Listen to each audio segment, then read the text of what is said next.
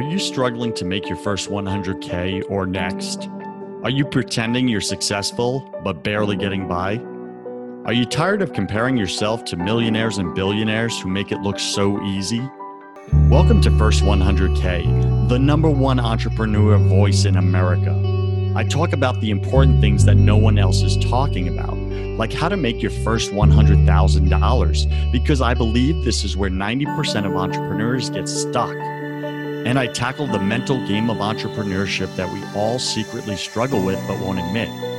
My guests are successful entrepreneurs who share their mistakes, their #1 fears, their daily habits, and their superpowers that push them over the 100K mark. I'm your host, your coach, your friend, Joseph Warren. I'm also a 10-time failed entrepreneur and the owner of 2 co-working spaces here in Tampa, Florida. This show was created for you, the entrepreneur who's pushing to break through the elusive 100K milestone. Wherever you are in your business, you're just 100K away.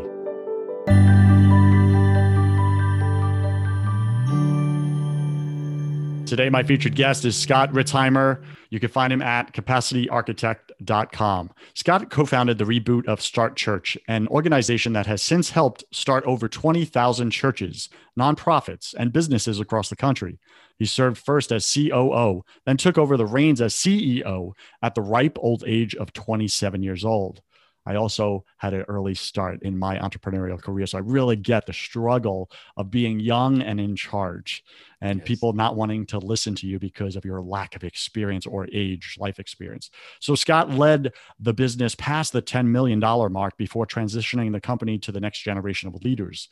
Today, he is a capacity architect and has committed the best years of his career to helping founders achieve the same and greater success for their business. That's you, Startup Nation. He's here to show up for you, to give you valuable tools, tips, strategies for your business, so to make you that leader that you've always dreamt you can be, but just can't find the way to get there.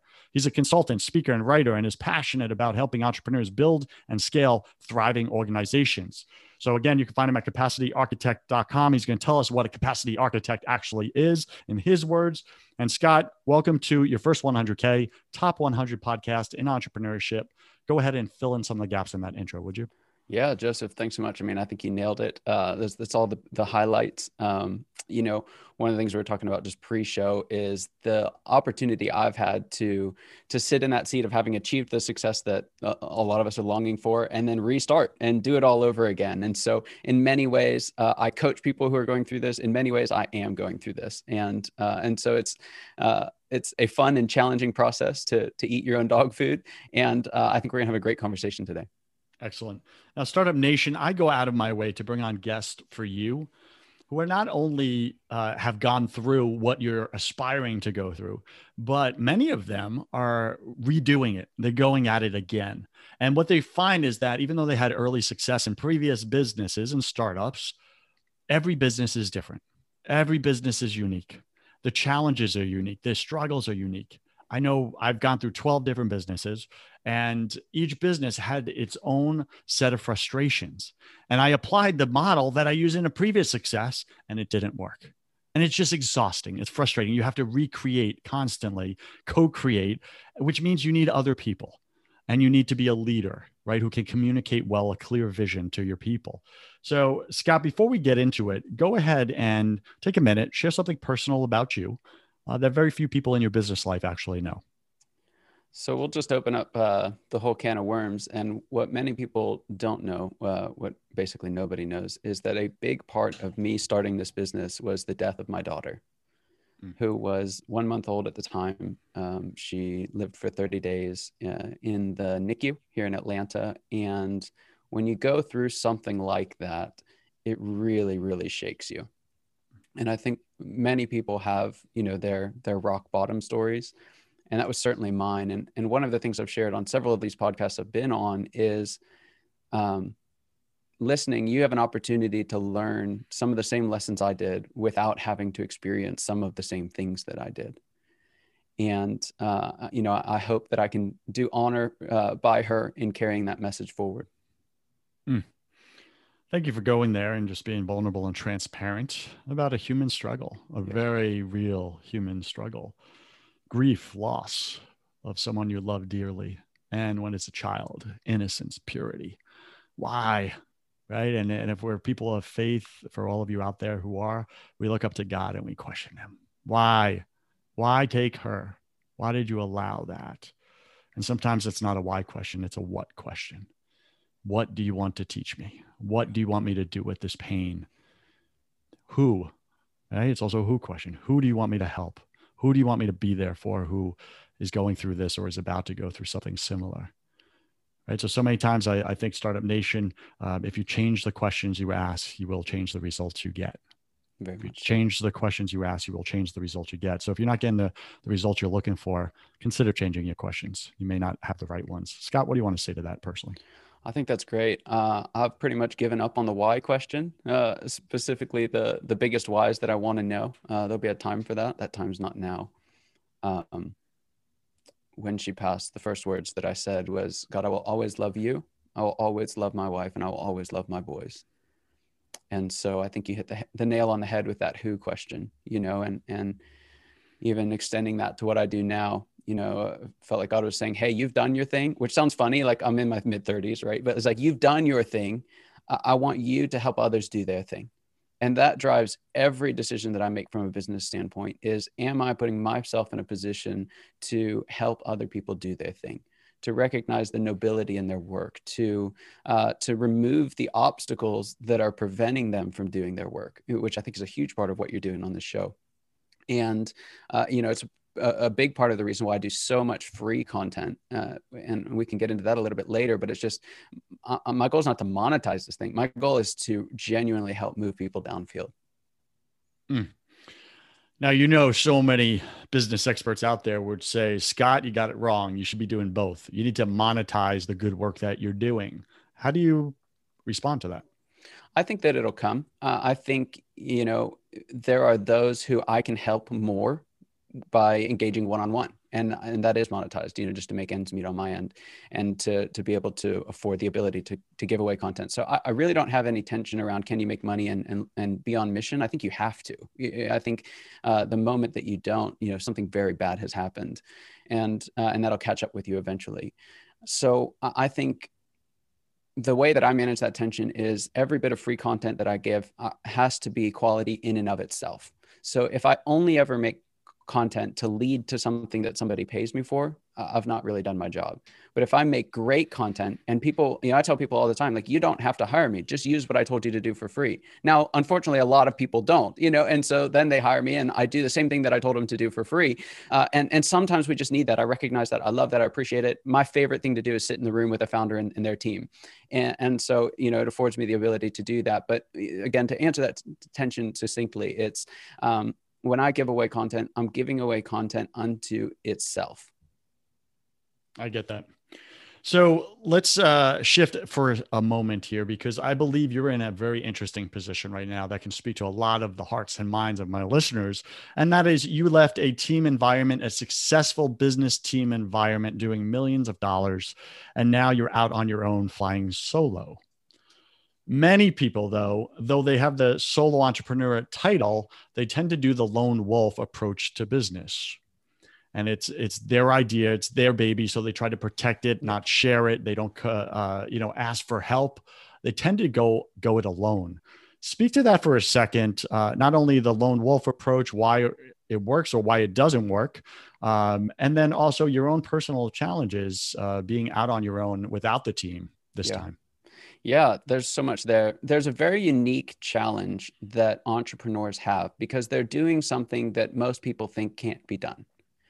And that takes an internal resolve to say, no, I'm going to do it.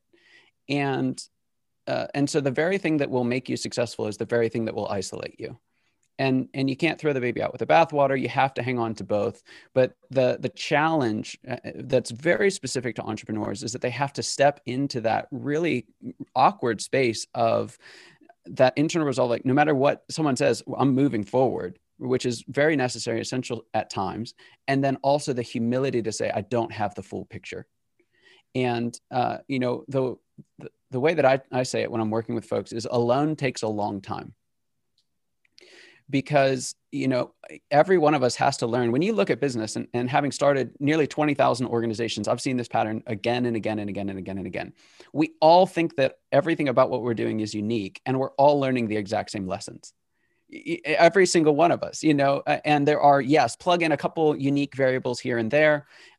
There's different types of businesses. There's different strategies, of course. But the reality of it is the toughest things that we'll learn are the things that happen in our heart, not our head. And we're all learning those same lessons. And if you can tap into something like this, free content on a podcast, or a relationship with someone who's been down that road, you don't have to pay for it, but you do have to find other people who are going through it and who have been through the same thing, because they'll help you speed up dramatically through that learning process. Second, do you want to jump on that real quick?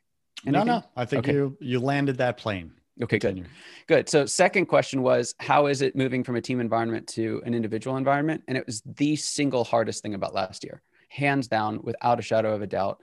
I am built for team environments. I love team environments. Like I said before, my favorite thing to do is be in the room with a founder and their team.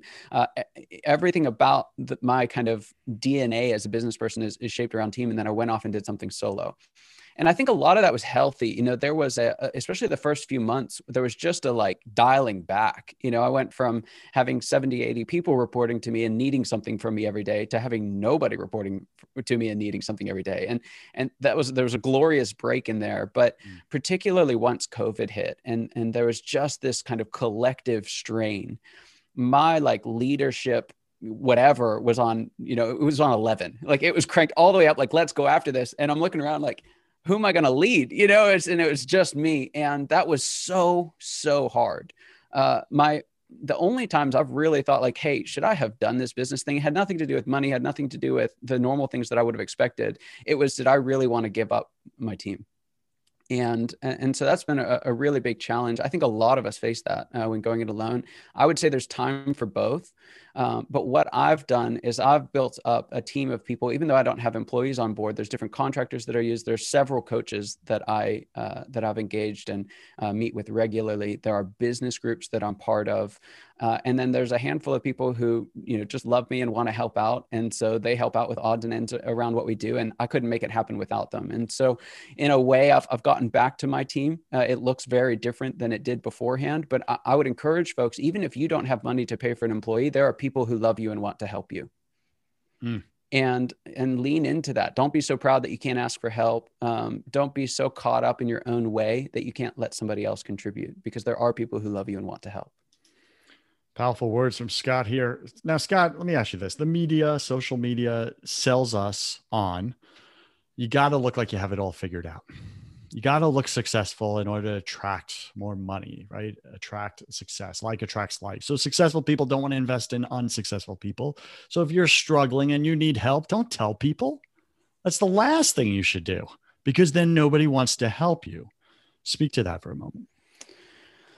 There's lots of different opinions on how to do that. For me, you have to earn the right to hear that side. I don't think that's for everybody. That's not a pride thing. That's just Brene Brown talks about those who are in the ring, as opposed to the spectators in the stands. And I very much agree with that approach on it. Now, Brene is also one of the most vulnerable people live that you'll talk to. So I think there should be a tension there. If anyone says, say everything to everybody all the time, or if someone says, say nothing to anybody ever, both of those are wrong in equal but opposite ways. So for me, it's about having a handful of people that I can be 100% with. And when I have that, and when I am 100% with them, I can deal with the demons, if you will, while also projecting the confidence in the areas that that is warranted. If I'm not confident and I'm vulnerable and, hey, I have no idea how to help you, that's not helpful to the people that you're trying to serve. And JJ Peterson of StoryBrand had a post up not too long ago, where he said, you can be vulnerable about anything, but don't be vulnerable about what it is that you're guiding people through. So when you're a guide in somebody else's life and helping them through their story, it's not your time to work out your stuff. It's your time to help them and get the story away from you and onto them. And in your role in their story as a guide, not as a fellow hero walking the journey in that specific respect. And I agree with that. Okay, got it. Let's shift to capacity architect. What does that mean in your language, and why is that important to entrepreneurs? Yeah. So the question that I help folks answer is what happens when, these folks that get their first 100K, that start making progress, that build that 7-figure business. What I found, what I experienced personally, and what I help people work through is that your problems don't go away. There's a lot of challenges in that first 100K, and I don't want to minimize that at all. But what I think, the social media, you talked about that earlier, what we present is once you get to $1 million, everything's great. It's wonderful. Once you have employees, everything's awesome. You can live the life that you want to, be free and do all of these things. And that's just not the case. What I find again and again, working with people in that 7-8 figure range is the nature of the game changes, but we have to adapt to change to it. And so there's this period that's a lot of fun where you're playing the right game, you're playing it the right way, and you're crushing it. But what happens is the rules are changing behind the scenes. The challenges of leading 30 people are very different than the challenges of leading 3 people.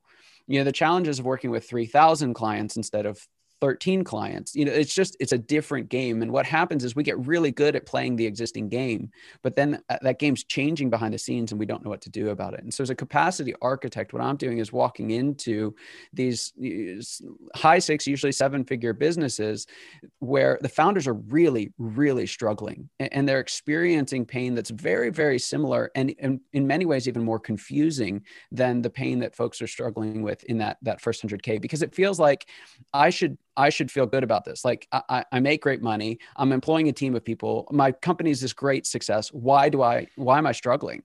And there's some very real answers to that. What do you find is the number one thing that's causing people to struggle after they hit the 100K mark? Yeah. The biggest thing is why I've got my little Jenga stack back here is I tell people they're still playing Jenga with their business. In that first 100K range, more often than not, if a customer asks, can you do this? The answer is yes. And so what happens is we're highly resilient. We're highly adaptive. We're doing whatever it takes to succeed. Well, during that time, there's this accumulation of tasks that builds up and it builds up and it builds up and it builds up. There are these synapses in our brain as founders that say, if I don't do this, it won't happen. Because we went through years of if you didn't do it, it wouldn't happen. But when there's a whole group of people that are actually there to make things happen, and you still position yourself as the one who's got to make everything happen, you end up pulling, bits from the bottom of the Jenga stack and putting them on top to succeed. But the foundation's getting weaker and weaker and weaker. And so the way that you see that, the way that shows up is you have these founders who are, their revenues are higher than ever, but their hours worked are higher than ever as well. And the return that they're getting each year on that growth is going lower and lower and lower. And they recognize, hey, something's got to give. And so what we do is go in and help them to recognize what is it that only you can do. Because that first 100K, there's an element of that, but it's really what needs to get done. Once you reach that next transition point as a leader, the question is, what is it that only you can do? And what is it that only your leaders can do? And making sure that the right tasks get to the right people in the right parts of the organization. So I would say that was the biggest one. So to clarify, in simple terms, I would say you put people in the right seats in an organization, including the founders themselves, who sometimes can be in the wrong seat based on their previous experience. Well, it worked before, so I should keep doing this and push harder. And you're like, no, actually, now you're an anchor for the business. Right. There was a couple that I worked with that had a marketing agency, John and Rachel, and they had grown very, very quickly. They had several years of just trying to figure this thing out. And then all of a sudden they got a couple of corporate clients that brought in about 100, 200 different individual clients that they had to meet. Now, if you're in the marketing business and you can find 200 paying clients, like that's glorious. So this had just happened probably 6 months before I met them. I gave a talk at a group that John was in, and he came to me afterwards and he said, something has to change or I'm going to quit. I was like, but wait a second. Like in the meeting, you were just telling me about how you got all these new clients and you were growing and things are wonderful. And he's like, yeah, no, that's true, but something has to change or I'm done. And what had happened was they had just lost one of their key leaders who was just completely overwhelmed. And as is the case in many organizations that I start working with, all of that work fell back to John and Rachel. They're working 100+ hour weeks, and they were so burnt out.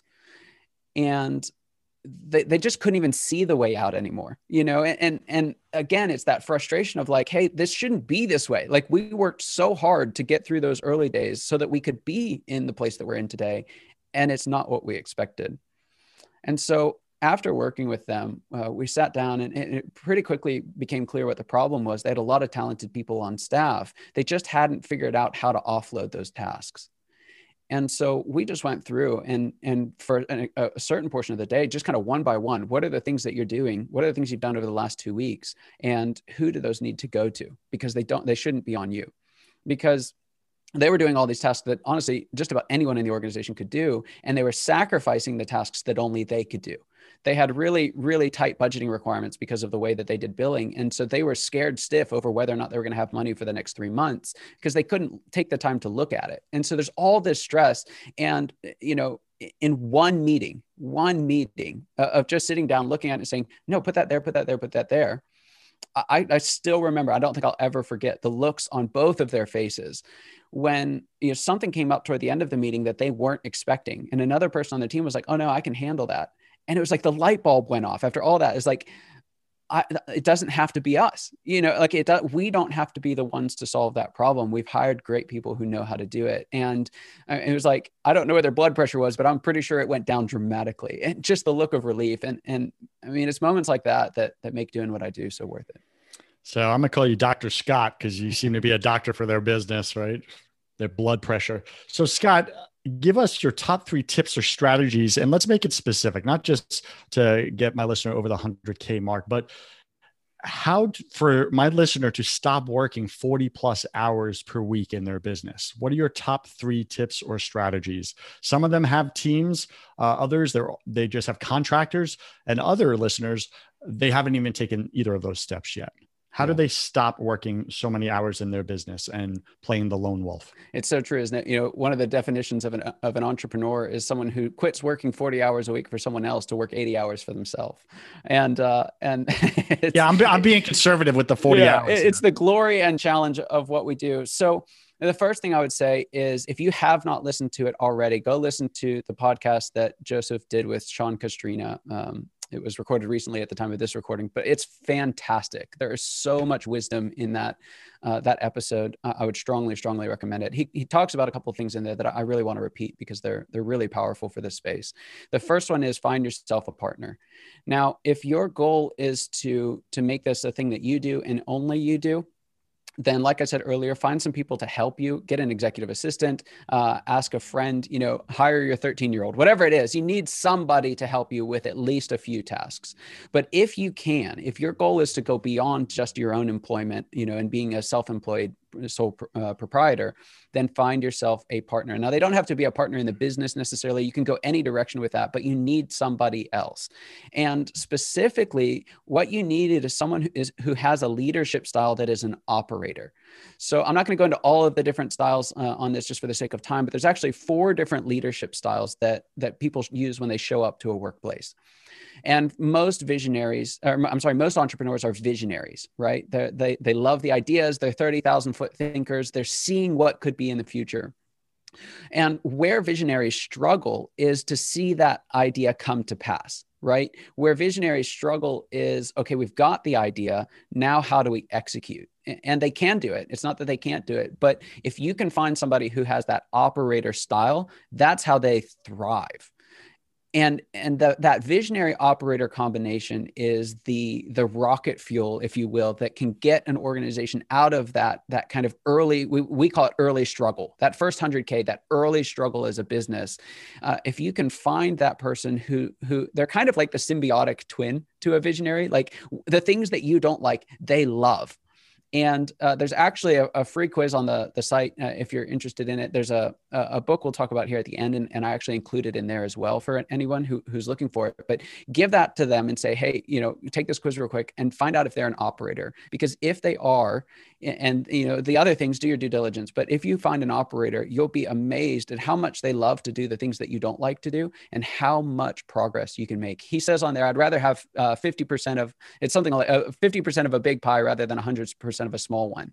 And I'll tell you what, when you can get a visionary operator combination working together well, you can put together a pretty big pie pretty quickly. Can I share something as well that Sean said off camera? Because we were speaking about coaches and hiring people for things outside your superpower, right?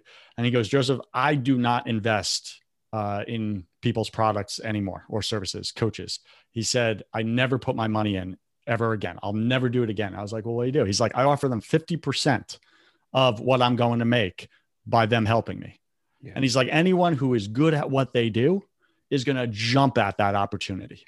And if they were questionable, it's going to filter them right out. Yeah. He's like, but I'm not going to invest my money and risk whether or not they could get me the results. Yeah. He's like, I'm offering them 50% of the profits. Yeah. They'll take it. And he's like, it's been working very well for me. And that made me really rethink some of my partnerships as well. So yes, there's something that we call the artisan trap. And this is really what's driving most of these hours. As a sole proprietor, when it's just you, he even talks about the 3 things that businesses do, but there's really 2 modes that you're in. There's developing new business and fulfilling existing business.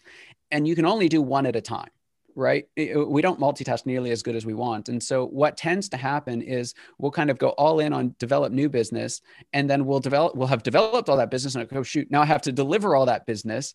And then what happens? We stop developing business. Mm-hmm. And so you either get into a cycle, which is really, really painful. It's that kind of famine or feast mentality, or you work so many crazy hours to make both of those happen. That visionary operator combination, it takes all of that away. It really does. I agree completely. I'm working with a client right now, husband and wife team. And unfortunately, he put his wife in the role of handling all the finances, and they swore they would never do that. But life showed up, right? And their business grew to 7 figures, and all of a sudden he needed her in the role. There was an emergency. Well, I understand, but she's been in the role for the past 2 years, and it's maddening for her. It's stealing her joy, sucking her life, etc., and causing him so much frustrations of things that she misses, etc., because she's the wrong person for the wrong seat. And you can imagine the impact they're having in their marriage. That's why they hired me as a coach for the personal side of their business. But one of the things is, that we're working together on is getting that right person to replace her so that she can step out of the role she was never a fit for, but even more so to get him back into selling and landing new contracts, because he's completely immersed right now in fulfilling the contracts, but not bringing in the new business. So in the next 12 months, we're going to double his revenue because we're going to get him back to what he was great at to begin with. Does that speak to what you're saying? Absolutely. And I see that again and again and again. It is not uncommon for businesses I work with who go through that similar kind of transition to double, to add 7 figures to their bottom line. Not even their top line, but it's so powerful what you're talking about today. It's really, really hard to do when you get started. That first 100K is the hardest point to do it, but it's so powerful that if you can work out an arrangement like Sean recommended, or if you can find that person who's just willing to take the risk with you in one way, shape, or form, I would strongly recommend do it. If your goal is to get there one day, do it sooner than you feel like you can. Excellent. So you got to find yourself a partner. That's step 1. Make sure their leadership style is operator. Go get the book, the quiz on Scott's website there. What's your second strategy and your third? Yep. So second strategy is to focus ruthlessly on finding a profitable, sustainable market. Again, I keep going back to Sean's because it was so good. He gave us great in the trenches language around this, but what we tend to do is we tend to try and build a business that looks good when what we really should be doing is going out and finding people who want to buy our product and service. And so, especially for entrepreneurs, if you have more of that visionary edge or whatever that may look like, the tendency is to, as soon as you get a little bit of success, you kind of wave the success flag and you try and jump to the next thing. You don't actually let yourself build momentum along the way. And so the second thing is to really focus in on that one market where you can find a profitable, sustainable market there, and then ride that wave as long and as deep as you possibly can. I think that's super good advice, Startup Nation. I agree completely with Scott. This is why the most common thing that entrepreneurs struggle with, that my guests struggle with on this show, regardless if they did 6 figures, 7 figures, or 8 figures, or even 9 figures last year, is imposter syndrome. And I think it's because they haven't spent enough time, like you just said, Scott, developing that market and getting so many victories in that market that their natural confidence has built up to such a level where they don't feel like an imposter. But if they're constantly jumping to the next market or the next shiny object, they didn't really build the confidence that they needed. So then all of a sudden something could shift. You could lose a market and then they go back to almost ground zero mindset wise of like, oh, I'm a loser. I'm a failure. If everybody finds out, I don't know what I'm doing. Well, what if you like actually leaned into your market, knew your client backwards and forwards, and actually knew what you were doing?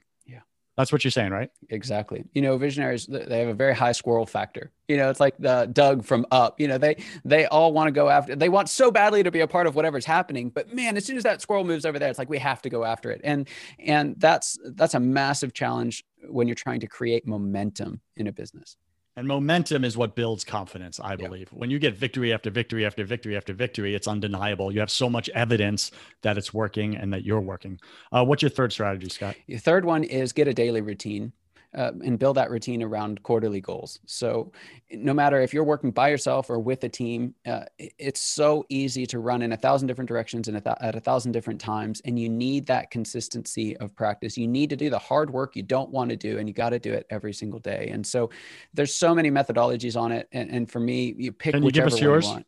Mine, I bounce around. There's one by Donald Miller that I've used for quite a while. If you go to, I'm trying to think of where people can find it, but if you look for Daily Planner, Donald Miller online, you'll find it somewhere. But he's got just a one sheet that you can use. And the thing that I like about it is there's a place on there to say, what you're all about, what your mission is. And I think especially in those early days, it's so important to keep that front and center and make sure that whatever you do that day is moving you toward that mission.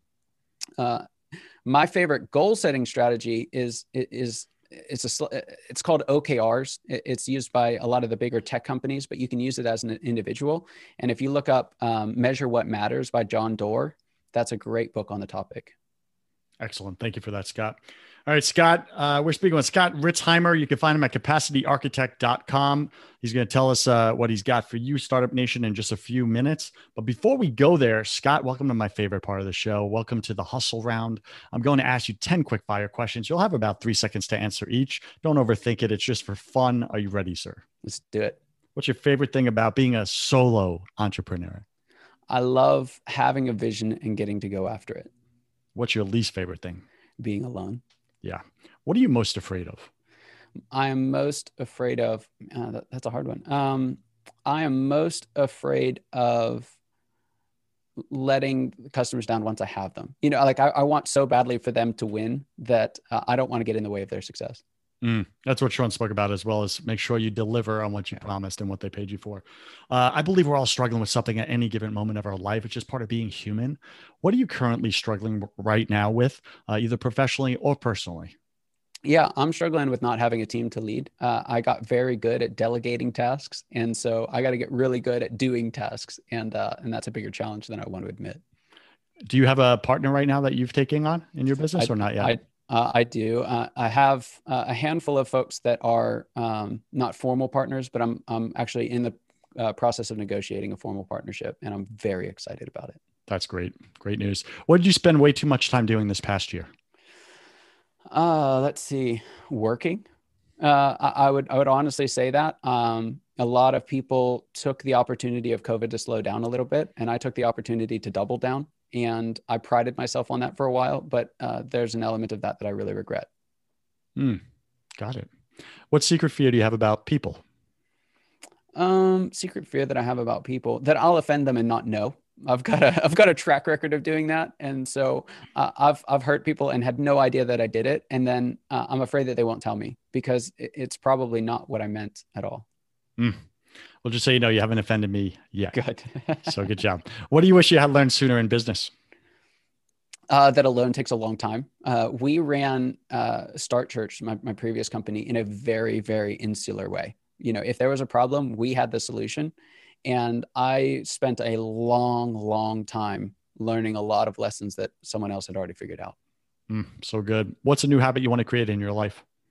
A new habit is celebration. That my journey right now has been pursuing joy, celebrating each of the small moments along the way and celebrating the big moments when they happen. That pause, I'm terrible at. Yeah, I get that. A lot of people struggle with that. What's a bad habit you want to break? A bad habit that I want to break. It would be my squirrel factor. I want to be more consistent with my daily routine. I have one, and a win is about 40-50% of that. I'd like to get to maybe 60-70% of that. Got it. Pick 3 words to describe who you are now. Who I am now. I've listened to these questions, and for whatever reason, it's still challenging. Okay. So things that I am now is, this isn't a word. I'm struggling with the word. Someone who goes alongside. So alongside will be my first word. A traveler, an advocate. There you go. Hopeful. Yeah. And driven. Got it. Pick 3 words to describe who you were your first year in this business. That was last year. So I was frustrated. I was impatient, and I was ambitious. You just described the first half of my career. And last question, Scott, if you could come back to life after you died, look your family and friends, your boys in the eye, your wife, and give them only one piece of advice about everything, what would you say to them? Love well. Love well, Startup Nation. I agree. Any final wisdom? What's the one thing you want my listener to know about making their first $100,000 this year? A loan takes a long time. A loan takes a long time. Sounds like a broken record, but we need to hear it over and over and over and over again, don't we? For sure. Scott, what's the best way for Startup Nation to get in touch with you if they so choose? What do you got for them? Yeah, so we've got an ebook that I'd love to share with your audience at capacityarchitect.com/100K, 100K. And it walks through 3 problems that successful founders face. So there's a lot in there to learn, even in your first 100K, but there's a lot in it to help you avoid these problems altogether. None of them have to be experienced if you know that they're coming. So I'd strongly recommend that you check that out. It's got a bunch of other useful tools in there for building teams and finding those partners that'll really help move you forward. Startup Nation, go get that free book from Scott, that free download. You need it. You need it. You want it. Go get it. You can find that at capacityarchitect.com/100K. Scott, thank you for being on your first 100K. I wish you God's love, peace, and joy in your life, my friend. Thanks so much, Joseph. Cheers. Startup Nation, I help men blow up rocks. You know, the rock that's standing between you and your wife and blocking intimacy. The rock standing between you and your kids, blocking you from communicating and connecting with them. The rocks in your head from childhood and trauma that make you feel like an imposter in your own business. The secret rock that weighs you down every single day. It's not about going in and doing consciousness, woo-woo work. No, it's about saying, hey, there's rocks standing between you and true success. Do you want to go blow them up together? If you want to blow up the rocks in your life to smithereens so that you can scale your income and your impact, visit blowuprocks.com to learn more. That's blowuprocks.com. Have a blessed week, and I'll see you on the next episode.